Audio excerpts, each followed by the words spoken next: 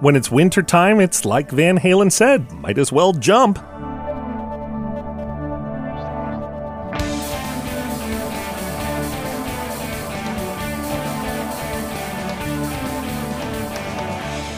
It's time for Cool, Weird, Awesome, where we're hoping to get a good jump on the new year.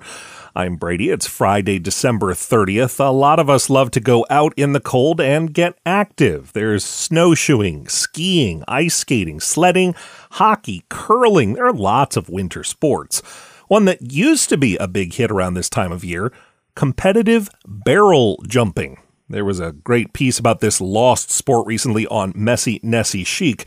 In one sense, the name competitive barrel jumping kind of says it all. It was essentially a long jump on ice skates. The more barrels you could jump, the better. And for decades, it was a huge draw at winter resorts in New York State, as well as a popular feature on the ABC TV show Wide World of Sports. But in another sense, calling barrel jumping a long jump on ice skates is really just the tip of the iceberg. It's important to note that jumping a bunch of barrels on skates first requires that the jumper get going really fast on those ice skates. And if you're going really fast on ice skates and then you jump, the landing can be rough. Jumpers push to make their sport an Olympic event, but when Olympic officials saw how many competitors fell hard on the ice after their jumps, they essentially said no thanks, and that was pretty much that for competitive barrel jumping. Of course, they might have tried to change the sport a little so that it was not quite so dangerous and maybe a little more accessible to the general public. But in the Messy Nessie piece, author Luke J. Spencer quotes an organizer from the 1930s who said that at one point they did try to make the landing area longer so jumpers were less likely to crash, to which the jumpers said no thanks. These guys, the organizer said of the barrel jumpers, are wild men. You can learn more about competitive barrel jumping at coolweirdawesome.com.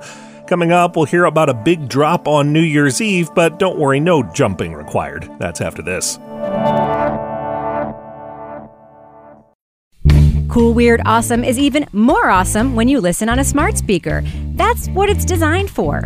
Ask your smart speaker to play the show by name anytime. Here's Cool, Weird, Awesome with Brady Carlson. Or, if you've got an Echo, add us to your flash briefing when you open the settings on the Alexa app. You'll never miss an episode, and you just might make your smart speaker feel even smarter.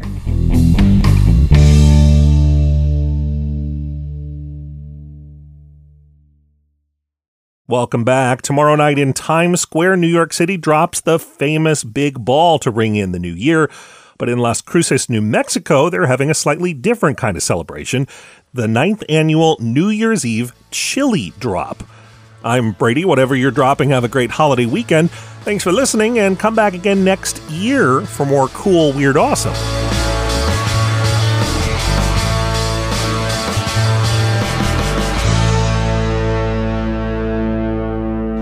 Another helpful Brady Carlson project.